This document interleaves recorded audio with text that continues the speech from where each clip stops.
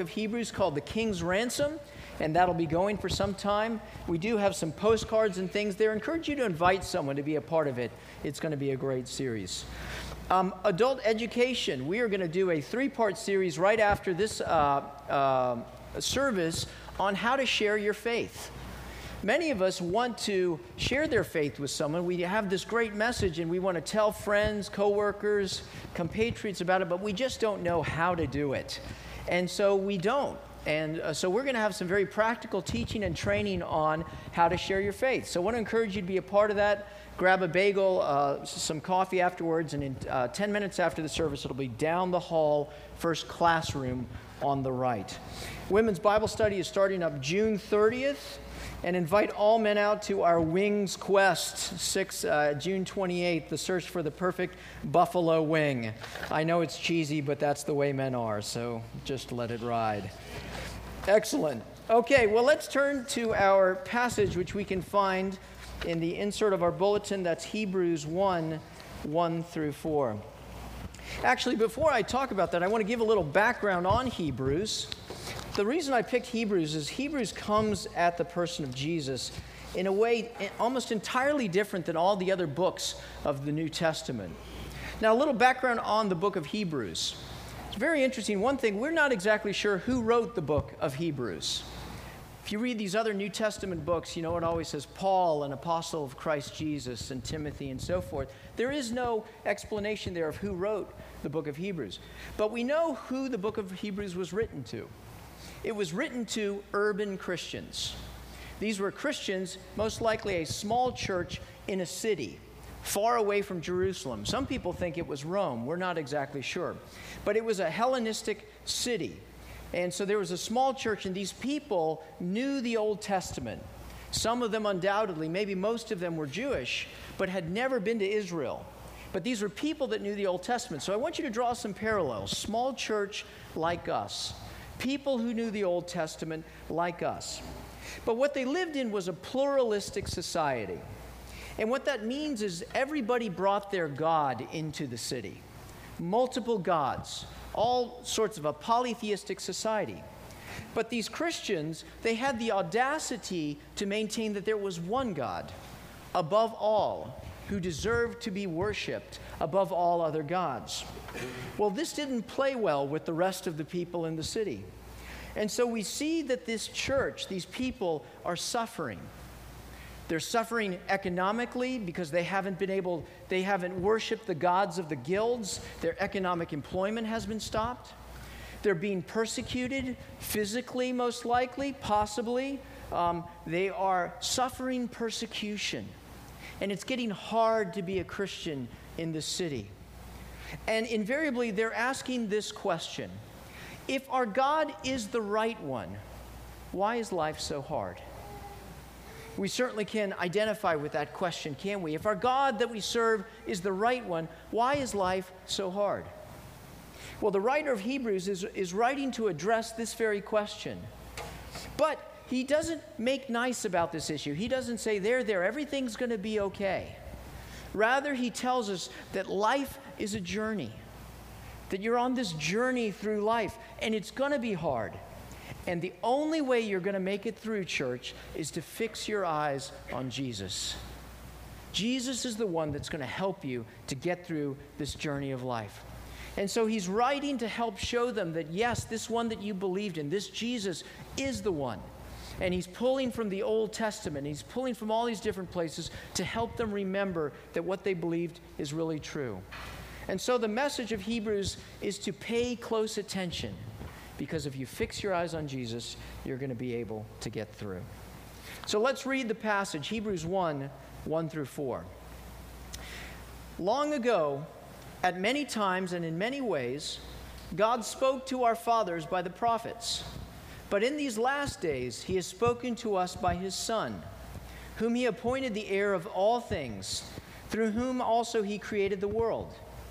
He is the radiance of the glory of God and the exact imprint of his nature, and he upholds the universe by the word of his power. After making purification for sins, he sat down at the right hand of the Majesty on high. having become as much superior to angels as the name he has inherited is more excellent than theirs.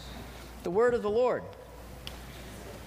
I don't know if you saw this recent news piece in NPR concerning the organization SETI, S-E-T-I. I don't know if you know what that is, but that's the Search for Extraterrestrial Intelligence.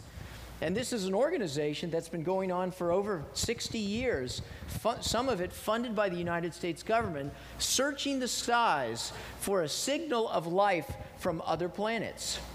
Many of you have seen the Allen Telescope Array, those huge radio telescopes, rows and rows of them, searching the sky, scanning it to wonder, are we alone or is something else out there? So their funding was temporarily suspended for the first time in 60 years. They stopped scanning.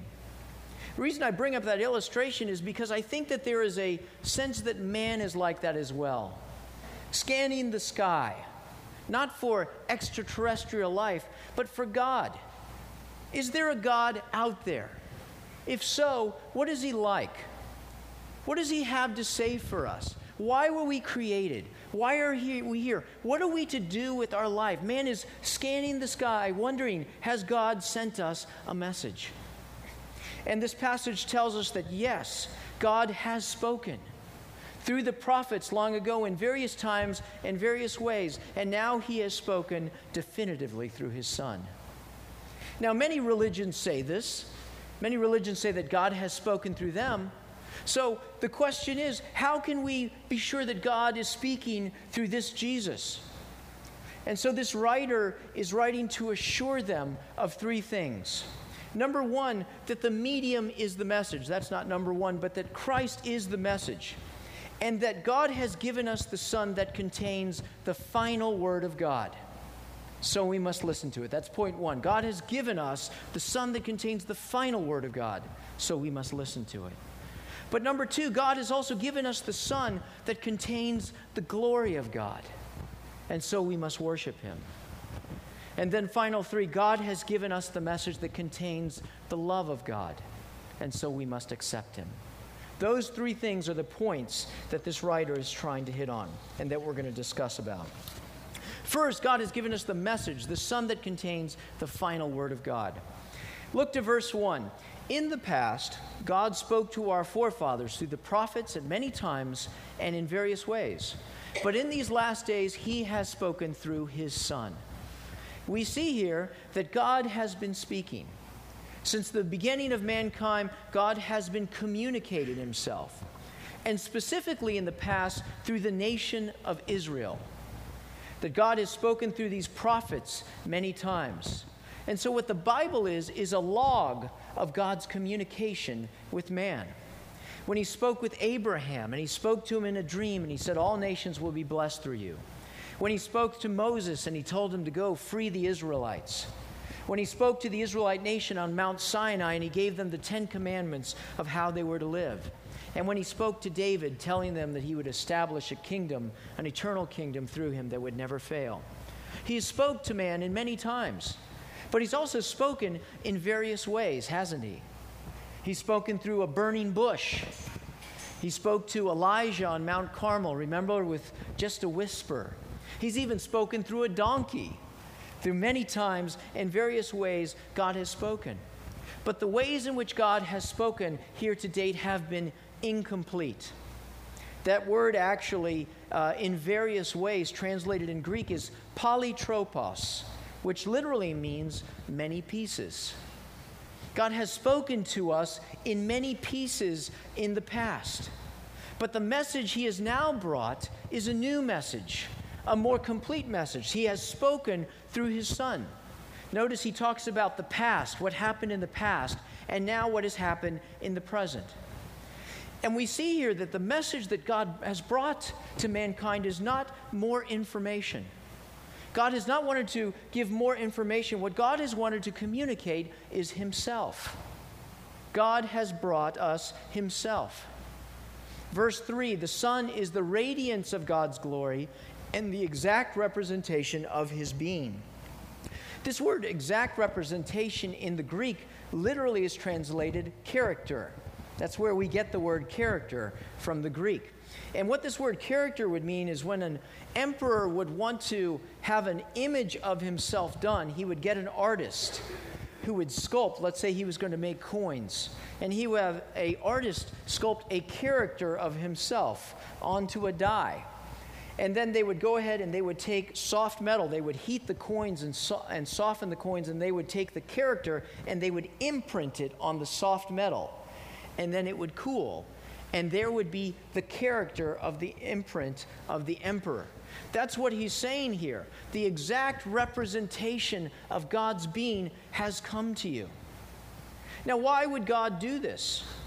Because ultimately what we understand from God sending the Son is what God wants is a relationship. And you can't have a relationship with a concept, can you? You need to know enough information about someone to have a relationship with them. Imagine if I saw my wife in a picture, Leellen in a picture, and I fell in love with her, and I worshiped her, and I wanted to marry her. But I wouldn't really be in a relationship with her, would I? Because I don't know her characteristics, her character, who she is, her qualities. It's only when I understand her in her finality of who she is that I can have a relationship. And that's what God has done in the last days. Notice those words. In the last days, he has spoken to us through his Son. What God has given us is the final revelation. That from now until the end of time, there will be no other revelation because the final one has been given. The Son is the summa of what God has been trying to communicate. You know, it's interesting, if you look in the Old Testament and you see the prophets of old, they come along and they say, the Lord says to you, ba, ba, ba, ba, ba. The Lord says to you, ba, ba, ba, ba, ba. It's always the same thing, the Lord said. But you notice when Jesus comes along, he never, ever, ever said that phrase, the Lord said, did he? The phrase he said was, truly, truly, I say unto you. The Lord has come, and he has given us his final word. See, God needs to communicate nothing else because he has communicated himself. In the 16th, 17th, and 18th century, there were a tremendous amount of discoveries in Egypt concerning the pyramids and all of these things that had been discovered about the culture of Egypt. They discovered this vast civilization, very advanced. But there was one problem. They couldn't read the language because the language was in hieroglyphs, Egyptian hieroglyphs. I don't know if you've ever seen them, but they're these characters. And so they saw all this treasure trove of information, but there was no way to decipher it. They were scratching their head, puzzled at the civilization, until a French soldier came across a stone in 1799. And on the stone, it had 3 scripts. The top script was written in hieroglyphs. The middle was written in what's called a Demotic script, and the bottom was written in ancient Greek. And they were copies of each other, translations. This is what we call the Rosetta Stone. They found the Rosetta Stone, and with the Rosetta Stone, they could unlock what the hieroglyphics said, and they could understand what the Egyptian civilization was about. See, that's Jesus. In the last days, he has spoken to us through his Son, who is the exact representation of God. He's the Rosetta Stone that helps us to understand who God is and what God wants and what God has for us. See, Jesus does not need to bring us any more truth because he is the truth. There needs to be no more words spoken because Jesus is the Word. And so, since God has given us his complete word, the question I have for you is, what are you looking for? Where are you going to find the message of who God is and who you are? It is God. Are you scanning the sky like the SETI organization, trying to find your meaning, trying to find your purpose, trying to find God in something else? Maybe your job, that you have this profession and you're looking to your job, scanning it, trying to find God and who you are. Maybe it's another person. Maybe you're looking to them, trying to find life through another person. Maybe it's the media. You know, isn't the media interesting? There's 180 channels and there's nothing on. But we're looking to the media. We're looking to find answers in all of these places. The reality is you won't find it because God has given us the final message that brings all the polytropos together. So we must look to Jesus for the final word. We must look to him through the written word which he has given us. And we must look to him through the living word, the Holy Spirit that he gives to all who believe in him. If you want to know who God is, look to Christ, the exact representation of God. Well, that brings me to my second point, that God not only gives us a message that contains the final word of God, but it also contains the glory of God. Listen to these words of how the writer explains who Jesus is. He's spoken to us in the last days through his Son, whom he appointed the heir of all things, through whom also he created the world. He is the radiance of God's glory and the exact imprint of his nature, and he upholds the universe by the word of his power. This is what we call high Christology, nosebleed Christology, where we see Christ, just these unbelievable claims. Now, we need to understand how the people in this church, when they read this, would have heard it, because they were familiar with the Old Testament. The first is this passage is telling us that Jesus is the King. This verse here where it says that Jesus has been appointed the heir of all things, the Jews would have known where that came from. That came from Psalm 2. And Psalm 2 was called the coronation psalm. When King David, when any of the kings were brought to power and they were placed on the throne, they would read this coronation song to proclaim the king. But they understood that this psalm was ultimately a messianic psalm, that it foreshadowed the great king who would one day come. Listen to Psalm 2:7. I will proclaim the decree of the Lord. He said to me, you are my son. Today I have become your father. Ask of me, and I will make the nations your inheritance, the ends of the earth your possession. You shall rule over all with an iron scepter. See, this writer is saying that Jesus is the heir of all things. The one of whom we're speaking is the King of all. All of the nations belong to him. He is ruler over all. He is the great king. He is ruler over you and me.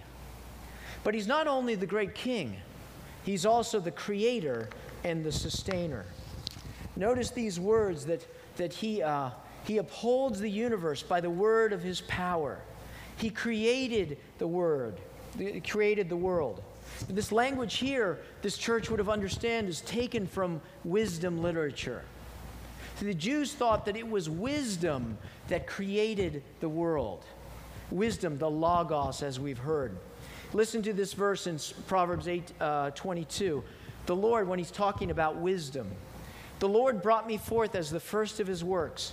Before his deeds of old, I am appointed from eternity, from the beginning before the world began. This, whoever it is, has always been. When there were no oceans, I was given birth. When there were no springs abounding with water, before the mountains were settled in place, before the hills I was given birth. I was there when he set the heavens in place, when he marked out the horizons on the face of the deep, when he established the clouds above, when he gave the sea its boundaries. Then I was the craftsman at his side. I was filled with delight day after day, rejoicing always in his presence.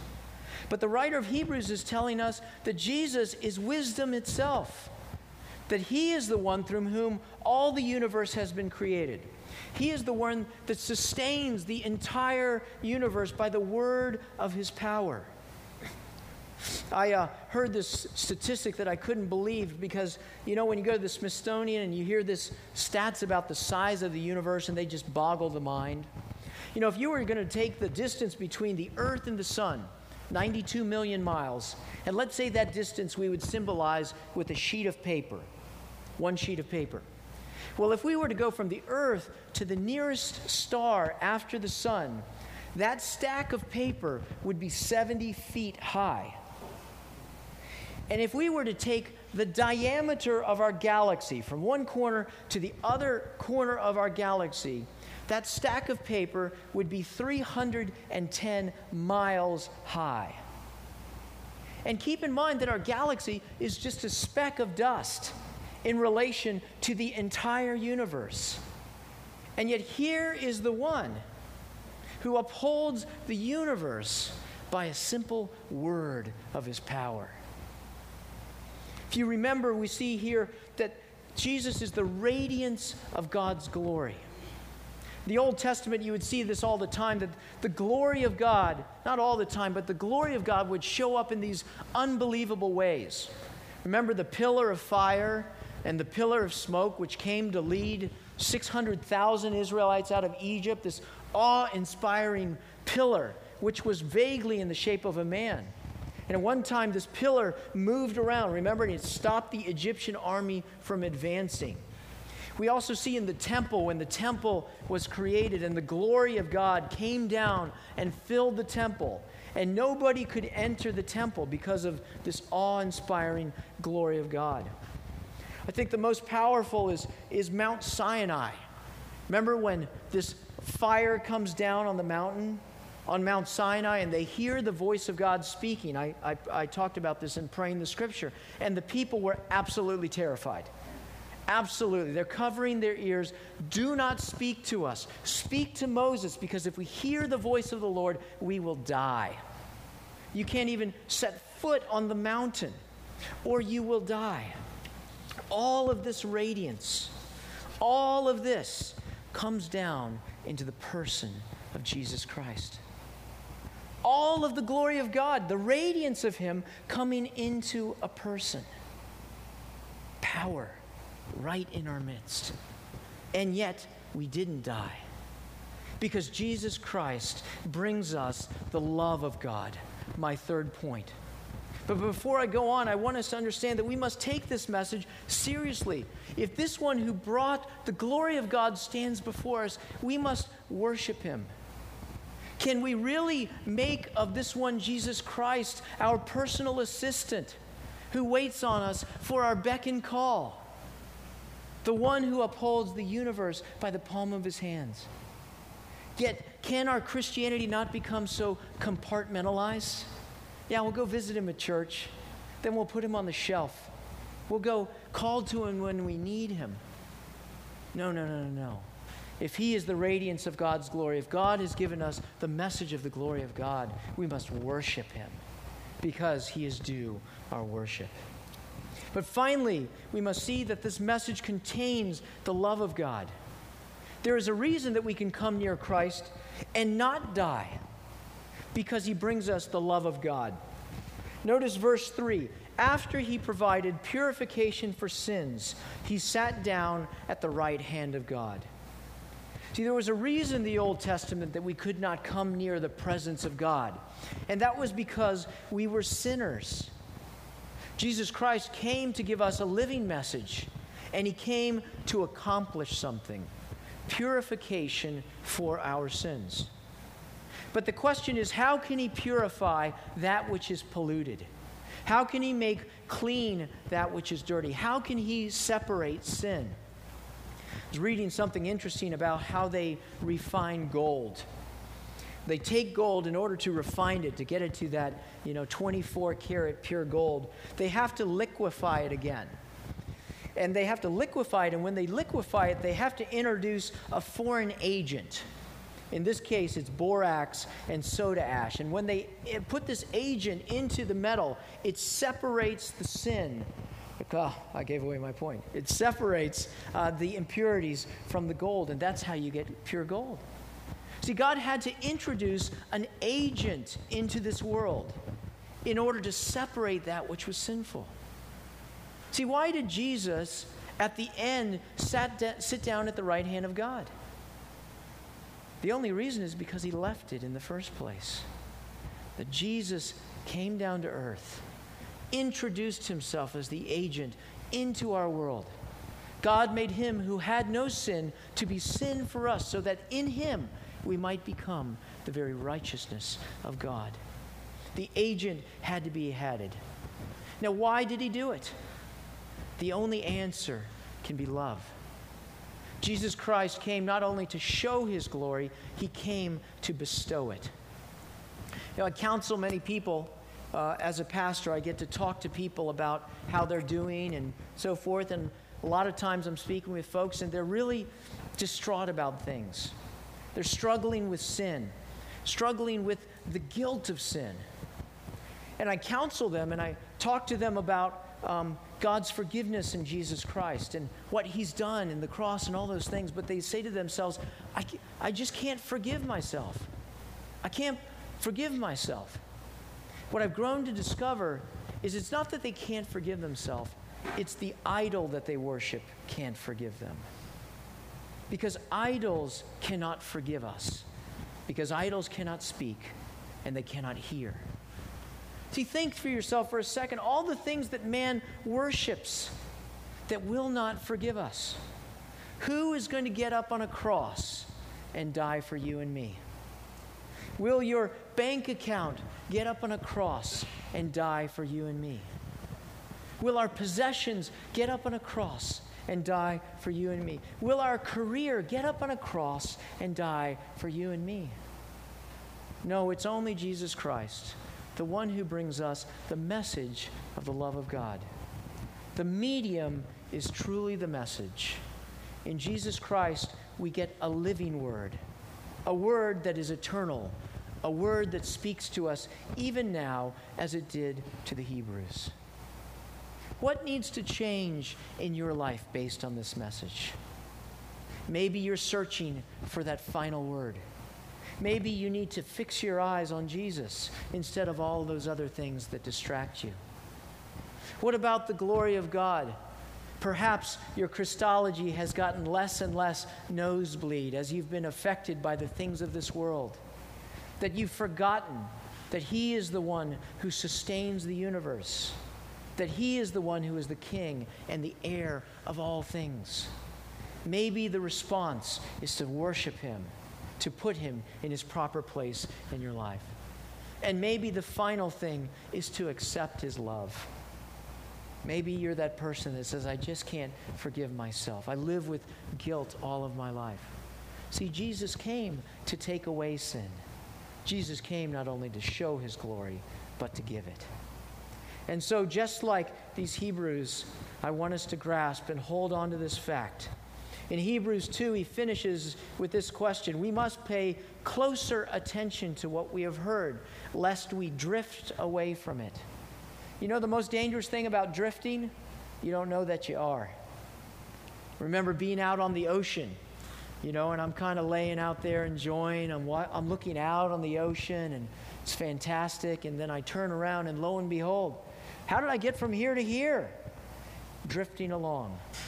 We must pay closer attention, lest we drift away from it. For how shall we escape if we neglect such a great salvation? Trust in Christ, He is the final word. Trust in Christ, He is the glory of God.